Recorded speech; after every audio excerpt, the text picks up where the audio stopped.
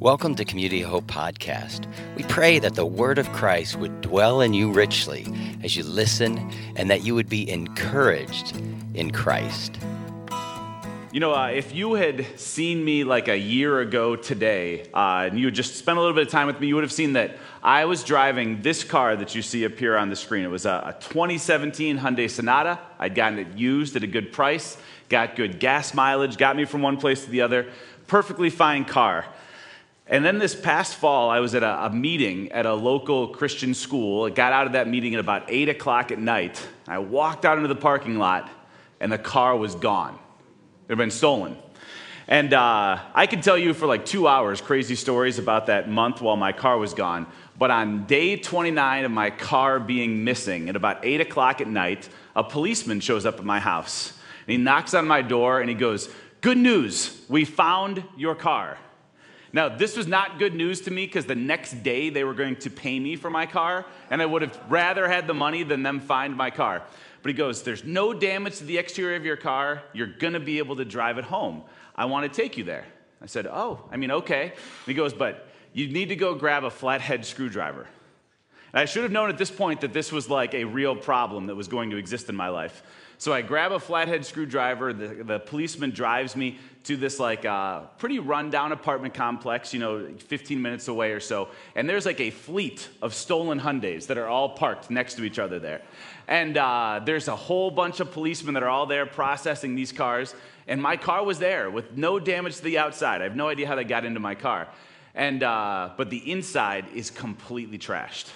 Like dirty, there's food wrappers everywhere, there's like cigarette and cigar butts all over the car, but most distressingly, there is just drugs all over my car. I mean, we're talking like it looked like a marijuana bomb exploded. It is open marijuana on every seat of the car. It is disgusting. But then the ignition column of my car is ripped out. And so the policeman spends 10 minutes teaching me how to start my car by jamming a flathead screwdriver into the ignition and starting the car. This was a skill that I never knew that I needed in life, and I hope that I will never need again. And so eventually, after a couple, tries, I figure out how to do this, and the policeman goes, "Well, you can drive your car home." And I go, "Are you gonna follow me back home?" And he goes, No, we got a lot of work to do here." And I go, "Oh, I'm sorry, maybe that came out wrong. I need you to follow me home." And he goes, "Nah, I told you, we've got a lot of work to do here." I go, "Hey man, if I drive this car home that I'm using a screwdriver to drive and there are drugs all over the place, what happens if I get pulled over? Right? Like I'm gonna go to jail." And so we have this and he was just doing his job. He was a good guy. We have this 5 or 10 minute argument where I'm like, "I need you to follow me home." And he keeps going, "No, we've got work to do here." And so eventually he pulls out a business card and he goes, "I've got a compromise for you. Here's my business card. If you get pulled over, just have the policeman call me." And I looked at him and I go, "There is no compromise. You need to follow me home." And so eventually we fight for another couple minutes and he gets like a junior officer, like a guy lower on the totem pole, to drive up there and then follow me home. And then I get the pleasure of trying to clean this car out, right? And I was thinking about that while reading this scripture we're going to be looking at today. Because there's times where we cannot compromise. And oftentimes the word compromise is held up as a good thing, and oftentimes in life it is. Like each side gives a little. But there are times where we can't compromise. And that's what we're going to see Jesus talking about in Revelation chapter 2 today. We're still in this sermon series this summer where we are looking at these letters that Jesus dictated to the Apostle John to churches throughout modern-day Turkey. And today we are looking at the letter to the church in Pergamos. Depending on which Bible translation you read, you'll see that this city is either called Pergamos or Pergamum. That's because different time periods in ancient Greece, it was called by different names. But it's the same city, and this was a huge, huge city back in Jesus' day. Pergamum was the provincial capital of the Roman Empire in modern-day Turkey. So it was where all the government offices were, huge trade routes, big city. But in the midst of it being a big Roman city, it also had a thriving church. And this is what Jesus says to them. This is the start of the letter to the church in Pergamum. He says, "Write to the angel of the church in Pergamum, the one who has the sharp, double-edged sword, says, I know where you live, where Satan's throne is, and you are holding on to my name and did not deny your faith in me, even in the days of Antipas, my faithful witness who was killed among you, where Satan lives. And so instantly in this letter, we find out that there is real persecution that is happening to these Christians. And this guy named Antipas was martyred for his faith. But what's really striking about this is, there's 7 different letters that Jesus writes. No place does he use stronger language about the city itself, right? It says, Satan's throne is in Pergamum. And then later on at the end, he says, Satan actually lives in your city, right? Like, this is really strong language. And Pergamum was very similar to all these Roman cities where there were temples to these Roman gods. And so there was a big hill that overlooked the city in Pergamum, and there was a huge temple to Zeus there. There was a big temple to Dionysius and another to Athena in the city. But what they were most famous for, and what most biblical scholars think that this Satan's throne thing is all about, is that it was the center of Roman emperor worship for the entire region. And so this you see right here, this is an actual altar that was recovered in Pergamum, and then they cut it out and moved it to an art museum in Berlin. It's called the Pergamon altar. It is the most well-preserved ancient temple piece that exists, like today, from antiquity. And this was the entrance to where you would walk in to go give sacrifices to and worship Caesar. And so Pergamum was this place where there was this incredible cult of worshiping the Roman emperor. And all throughout ancient Christian history, wherever the emperor worship was strongest was where church persecution was the strongest. And so that's probably what he's referring to here, like, hey, this is a pretty evil, demonic place that you guys are living in, but you're still faithful. And he builds them up for their faithfulness. But then he's got a critique, and it's a critique that's, I think, pretty interesting. He says, I have a few things against you. You have some there who hold to the teaching of Balaam, who taught Balak to place a stumbling block in front of the Israelites, to eat meat sacrificed to idols, and to commit sexual immorality. In the same way, you also have those who hold to the teaching of the Nicolaitans. Therefore, repent. Otherwise, I will come to you quickly and fight against them with the sword of my mouth. And you can see in yellow here this real critique that in their church, there are people who are also believing in some false teachings. And he says that there's people who follow the Nicolaitans.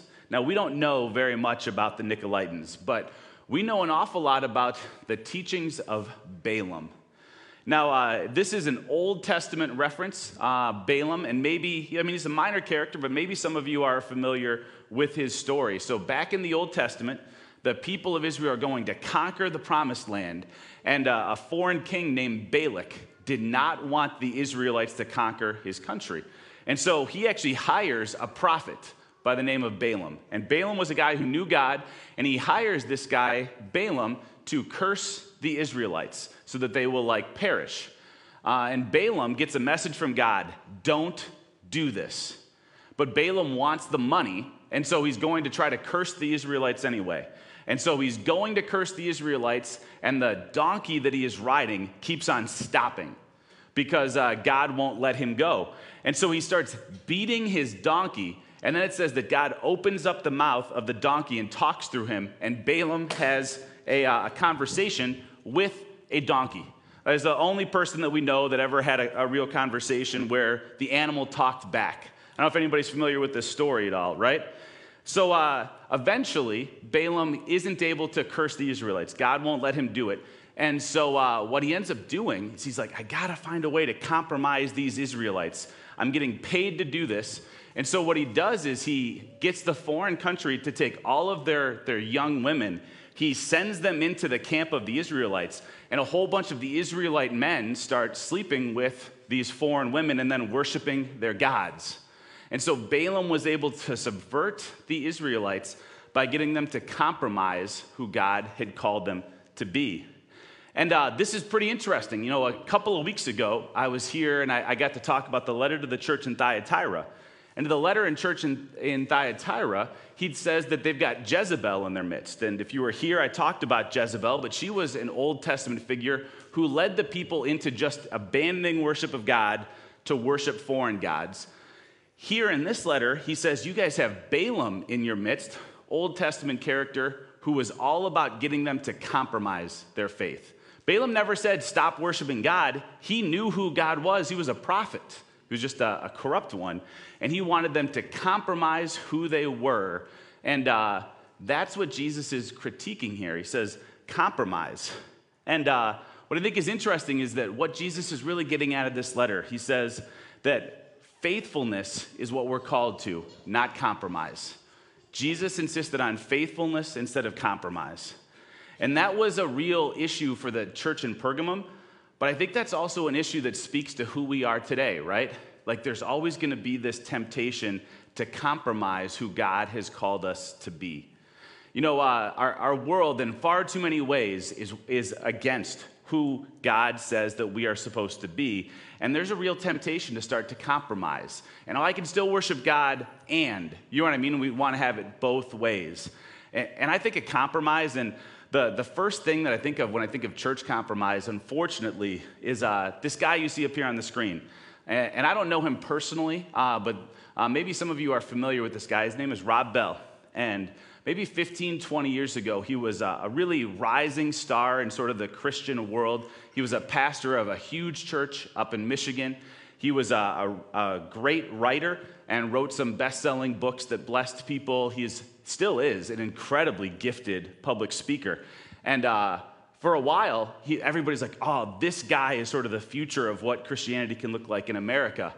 And then about 10 years ago, you started to see some things going in opposite direction. And he wrote a book about how hell probably doesn't exist. And you could start to see like a little bit of compromise from what the Bible teaches. And he ended up having to step down as pastor of his church after that book came out. And then a couple of years later, you know, he comes out and he goes, listen, you know, Christians probably have to just accept homosexual relationships. There's nothing wrong with it. You know, you see another compromise. And then just a couple of months ago, he gave a talk where he said that Scripture is largely irrelevant to how we live our lives. You're like another compromise, right? You get this, like you start in one place, but as soon as you make one compromise, it's easier to make another. You know, it's easier to make another. And suddenly you're not very close to where you originally started. And that's why Jesus is so big on, we got to be faithful. And he explains exactly how that faithfulness can look in this last section here, which is fascinating. He says, therefore repent, otherwise I will come to you quickly and fight against them with the sword of my mouth. And that is a weird allusion. And I don't know if anybody's ever been down to the Cleveland Art Museum. There's this great art piece that shows Jesus with this sword coming out of his mouth. That's a reference to this passage in Revelation. I've never understood this painting because the sword appears to be going the opposite direction of what I would expect. Sort of looks like a circus guy who's eating a sword instead of what I would have expected from this passage in Revelation, right? But Jesus is not actually saying that he's going to come and fight people with a sword. You know, like this is an allusion to something that we see all through the New Testament, where when the Bible talks about itself, it references it as being a sword. The famous passage from Ephesians chapter 6 says, take the helmet of salvation and the sword of the Spirit, which is God's word. That this thing that Jesus says, I'm going to fight against you with, it's not Jesus himself. He goes, I'm going to fight against you with my word. This is from Hebrews 4, same idea. He says, the word of God is living and effective, and it's sharper than any double-edged sword. And so when Jesus says, I'm going to come and I'm going to fight against you with the words of my mouth, he's saying, I'm going to come and I'm going to convict you using the scriptures that I've called you to be faithful to, because too many of you have walked away from what I called you to. You know, the Bible is really this place where we are called to be and to look for how God expects us to live our lives. And it's far too easy to start to walk away from it and to compromise. And he goes, guys, I need you to go back to what I called you to. You know, what he's really trying to get at here is that the key to living faithfully in our culture is to be completely dedicated to Scripture. If we are going to be believers who are going to live faithful lives where we don't compromise, the only way to do it is if we are completely dedicated to Scripture. And so I want to share with you what I think are 3 ideas on how we can live completely dedicated to Scripture. And everybody's got their own walk with Christ, and so maybe 1 or 2 of these will be real simple, maybe 1 or 2 of them will be challenging, but I want to share 3 of these ideas with you. I think that if we are going to be people who, wow, that did not look that way last night.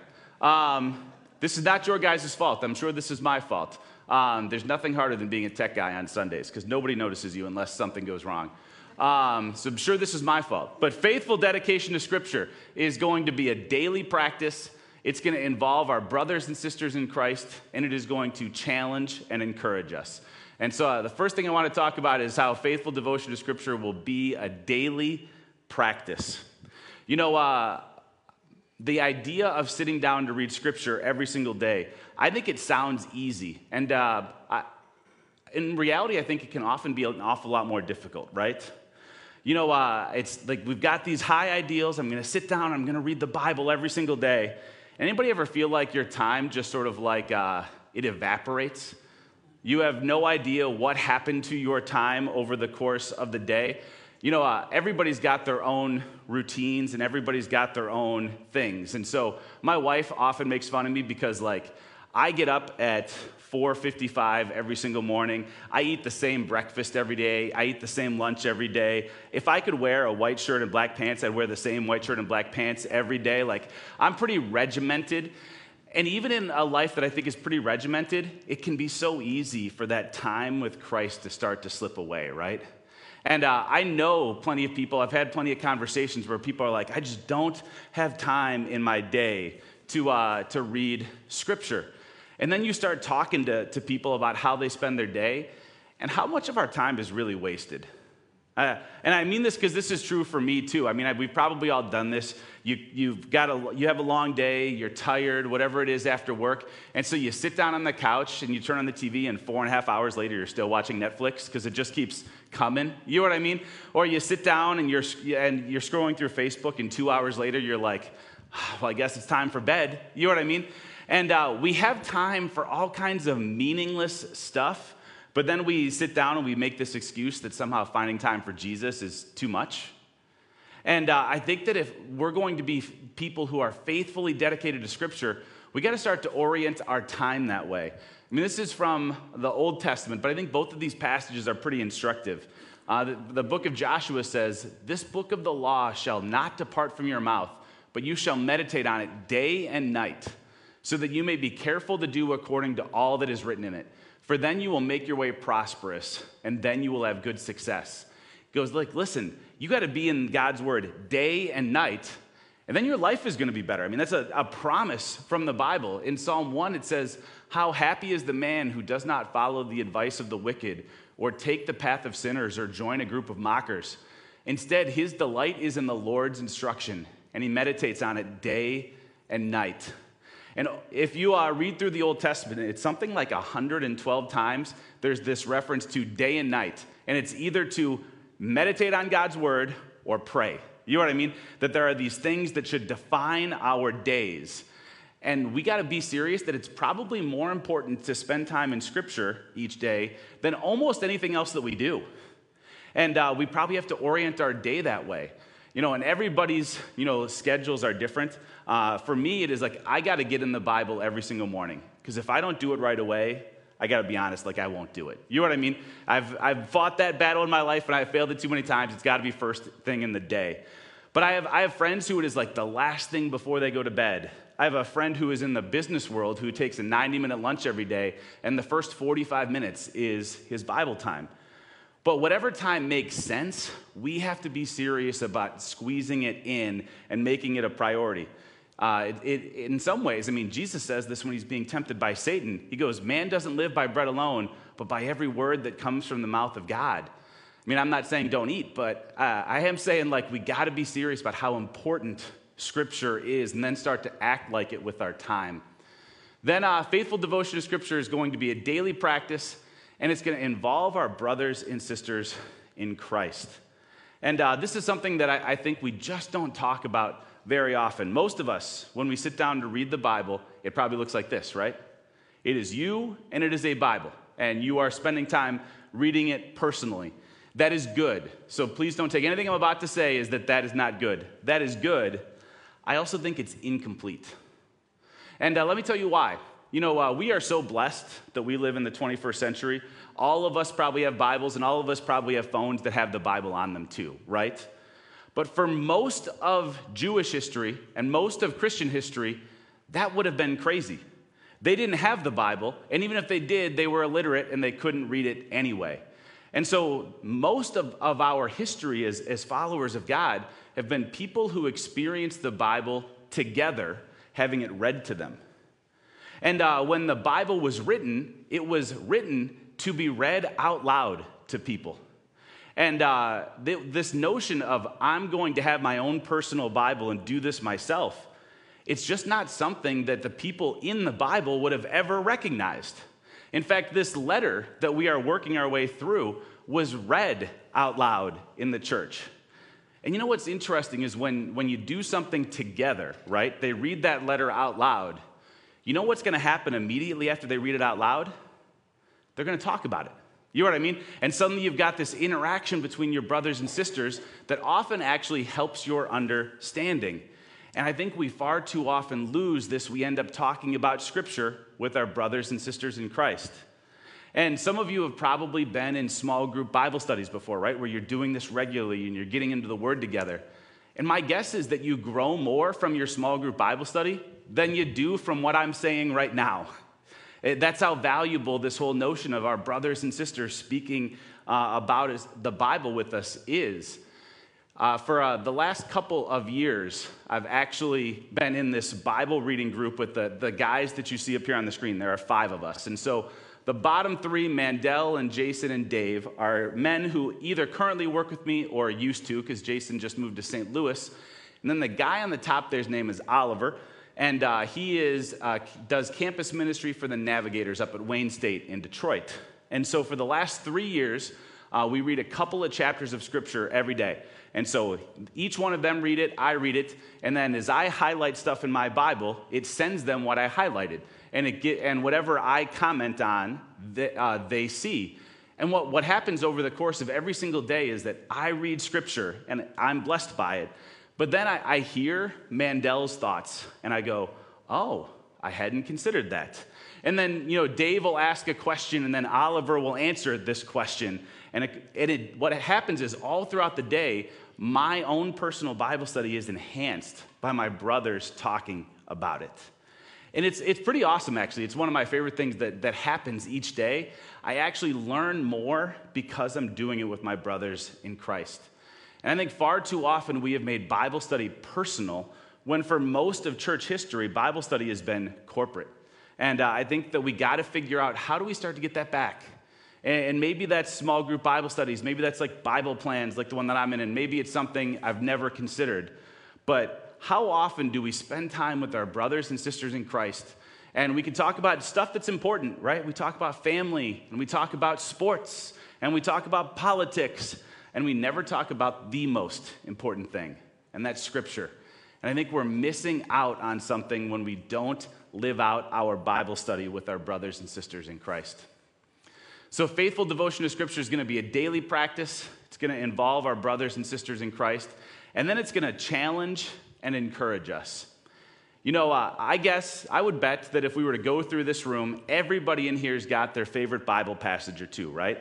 Like Betty's going to have her favorite Bible passage. I've got my favorite Bible passage. JoJo's got her favorite Bible passage.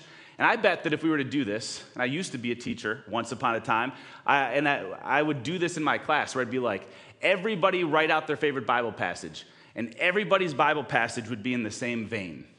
It would be something like this. This is from Deuteronomy 31. It's a very famous passage. It says, "It is the Lord who goes before you. He will be with you. He will not leave you or forsake you. Do not fear or be dismayed." Amazing Bible passage about how God's going to be with us wherever we go. And I would bet that everybody's favorite Bible passage is some super encouraging passage about God doing great things in their life, right? Those are the things that we tape to our mirrors. Those are the things that we memorize. All of these encouraging Bible passages. I have yet to encounter the person whose favorite Bible passage is, give to Caesar what is Caesar, and give to God what is God's. I don't know anybody whose favorite Bible passage is, thou shalt not commit adultery, right? It's sort of like, I think we're predisposed to when we read Scripture, we look for all of the encouraging bits, right? Oh, I was so fed, I was so encouraged afterwards. And none of us are like, oh yeah, I was really convicted. You know what I mean? We sort of like to see this challenging stuff that's in Scripture, and I think our first reaction is to explain it away or to assume that it's about somebody else because God couldn't possibly be saying it to me. We want all the encouragement often. We don't really want any of the challenge. But this passage we looked at in Hebrews chapter 4 says something totally different. It says the word of God is living and effective. It's sharper than any double-edged sword, penetrating as far as the separation of soul and spirit, joints and marrow. It is able to judge the ideas and thoughts of the heart. That if we are going to do real Bible reading, there are going to be times where the Bible is going to cut us. And that cutting is not because God is mad at us or hates us. It's because God knows what actually has to be cut out of our lives. And so there's going to be times where God is going to challenge us with how we spend our time, with how we spend our money, with our relationships, with how we speak, that we need to be open when we are reading to God challenging us, not just encouraging us. And I think it is so easy to spend our Bible time looking for those mountaintop words and to try to really gloss over real quickly the places where God wants to change our lives. And if we start ignoring that stuff, it becomes easier and easier to live those compromised lives. A number of years ago, I was principal at Lutheran East out in Cleveland Heights, and I had this wonderful senior student. Her name was Jerry. She was the best student in the school. She was, number one in her class. She was a great athlete, high character young woman. And she had never in her 4 years gotten into trouble at our school until her sister became a freshman. So Jerry was a senior. She had a freshman sister. And in September of that year, I don't exactly remember why, because this was 10 or 11 years ago, but they got into an argument in the hallway that, sisters will sometimes do. But it didn't resolve quickly, and so it got louder and it got louder. And then Jerry's screaming at the top of her lungs, and she drops all kinds of profanity on her sister in the hallway in front of a bunch of kids. We had to separate them. We thought that these sisters were going to fight, And so I bring Jerry back to my office, and she's crying. She's never been in my office before for a bad reason. You know what I mean? I've talked to her tons of times. And we're talking through the incident, and I go, hey, Jerry, you know what? We are a Christian school, and Paul says in Ephesians that no crude or obscene language should come out of our mouths. And so you're suspended from school tomorrow. She sheds a couple of tears, and then she goes, I understand, Mr. Simon. Thank you. I remember this very clearly because I've suspended kids hundreds of times, and Jerry's the only person who has ever thanked me for suspending her from school. And so she takes her suspension, she misses the day of school, and then she comes back. So this is 2 days later, and Jerry was captain of the volleyball team. And we had chartered a school bus to take our girls to a volleyball game after school that day. The bus was supposed to be there at 3:30, and it didn't show up. Doesn't show up at 3:45, doesn't show up at 4. 4:15, I'm desperately trying to get this busing company on the phone. Where are you? You got to take our girls to this volleyball game. At 4:30, I finally get this woman on dispatch on the phone, and she goes, hey, we screwed up. We don't have a bus. We don't have a bus driver. Nobody's coming for your girls. Which means that our girls are going to forfeit this game, and we were really bad. It was the only game we were going to win all year. And so it's just a really bad outcome for our kids. It makes the school look bad, and I lose my mind, right? And so I'm screaming at this woman on the phone. I remember exactly where I was. There's this hallway between our gym and the weight rooms on the other side. I'm standing in the hallway, screaming at this woman on the phone. I use a whole bunch of language that I should not use and I cannot use and I'm ashamed of, right? And so I get done, I hang up the phone, and I turn around, and Jerry's standing right behind me. And she looks at me and she goes, Mr. Simon, we are a Christian school. And the Apostle Paul says that no crude or obscene language should ever come out of our mouths. And I got to tell you, there are plenty of times I've read the Bible and I go, oh no. I've never felt oh no quite like that before, right? If we're going to be honest with ourselves, the Bible's going to challenge things about our lives. And we need that. We can't run away from it. Because, I think too often we fall into this world where we assume that our goals are good and Jesus' job is to give us rocket fuel to get to our goals. And that's not what the Bible describes. Instead, it says that Jesus wants to lead us. And if we aren't letting Jesus challenge us, then we're not letting Jesus lead us. Which means that when we read Scripture, we got to be looking for the challenge just like we are looking for the encouragement. Faithful devotion to Scripture is going to be those three things. It's going to be a daily practice. It's going to involve our brothers and sisters in Christ. And it's going to challenge and encourage us. And the more I thought about this and the more I read this letter, I kept coming back to the start that we looked at. Because there's this idea, be faithfully devoted. Don't compromise. And I kept coming back to this line where it says, you are holding on to my name and did not deny your faith in me, even in the days of Antipas, my faithful witness who was killed among you. And there's these 7 letters that we've been reading over the course of this summer, and there's only one contemporary person who is named in those letters, and it's Antipas. You know what I mean? And so he's being held up as this guy who was faithful. He didn't compromise. He's sort of like what he's trying to get everybody to be. He was fully devoted. He didn't compromise. But you know what he ended up doing is when he didn't compromise, he ended up sacrificing. And I think this is what this is all about, that we are called to a life of sacrifice, not a life of compromise. And it's easy to stand here and say, don't compromise. You'll sometimes hear people use no compromise as a rallying cry, right? But I don't think that that's really the rallying cry. The rallying cry is, what does it mean to sacrifice? Because that's who is lauded in this, is Antipas, and the Jesus whom we follow is the king of sacrifice, right? He didn't compromise, but instead he poured himself out for every single one of us. Our example isn't just walking around yelling we're not compromising. Our example is, how do we lovingly sacrifice for the world around us? I was talking to a good friend of mine 2 weeks ago, actually, and I had this wonderful, really, it was a blessing of a conversation. And so this guy is my age, so he's middle-aged, and while I am married, he has always been single, just never been in a relationship. And there have been times where this really pains him. You know what I mean? He wants a relationship, he's lonely, but he's in the business world, and he works a pretty tough job, but then he is super involved in his church, and he does youth ministry there. And so he's there a couple of nights a week doing youth ministry, and then he's usually there for most of Sunday, volunteering and working in the youth ministry.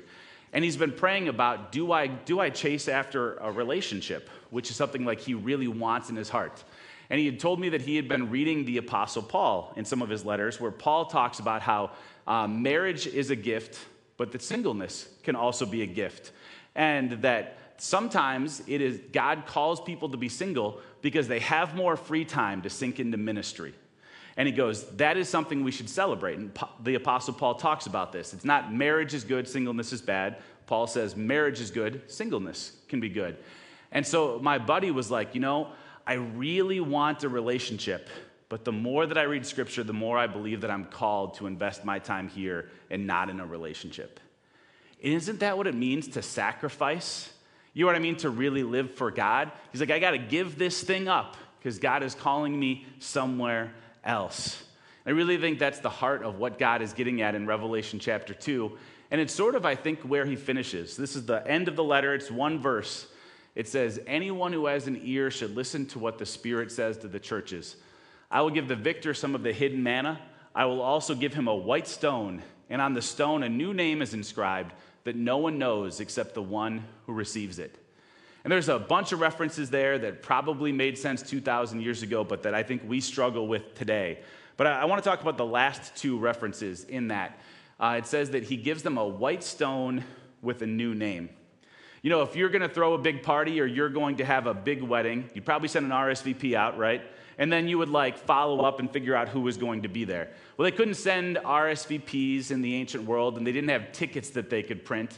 And so what we know from antiquity is when a huge wedding was going to happen, the wealthiest families would go out and they would pay somebody to find white rocks and to round them off and polish them perfectly. And then they would carve on those rocks a certain word, and you would get the rock and you would hand it when you went in to get entrance to the huge wedding. And so when Jesus goes, hey, I'm going to give you guys a white stone, he says, I'm inviting you to this huge wedding. And the rest of Revelation is the story of how it's going to be a wedding between Jesus and his people that's going to be a celebration that never ends. He goes, if you guys are faithful, you're going to be invited into this wedding that's never going to end, where you're going to be in fellowship with me. And he says that instead of carving some random thing on that rock, he says, I'm going to carve in there a new name for you. And that new name is something we see throughout Scripture, that when God calls somebody and he gives them a purpose, he often changes their name. And so Abram becomes Abraham, and Jacob becomes Israel, and Saul becomes Paul. And Jesus talks to the church in Pergamum, and I think he's talking to us today. And he goes, when you are faithful and you are devoted to me and you don't compromise, I am going to give you a new name and a new purpose. And I'm going to welcome you into this wedding feast that's never going to end. And that is what we are living for more than anything else. Please pray with me.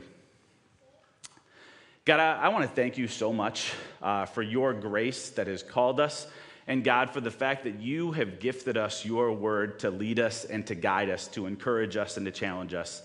And God, in a world that far too often is calling us to compromise and walk away from you, I want to ask that we would be believers who are fully devoted to you, that we are examining your word, that we are spending time in it, letting your Spirit talk to us, that we are encouraging our brothers and sisters in it, on a regular basis, God, and that we would be open to both being encouraged by you and challenged by you, that we would live those faithful lives, God, and that we would be entering into your eternal wedding feast as a result of it. Amen. Thanks for listening. For more information about Community of Hope, go to www.cohchurch.com. God bless you today.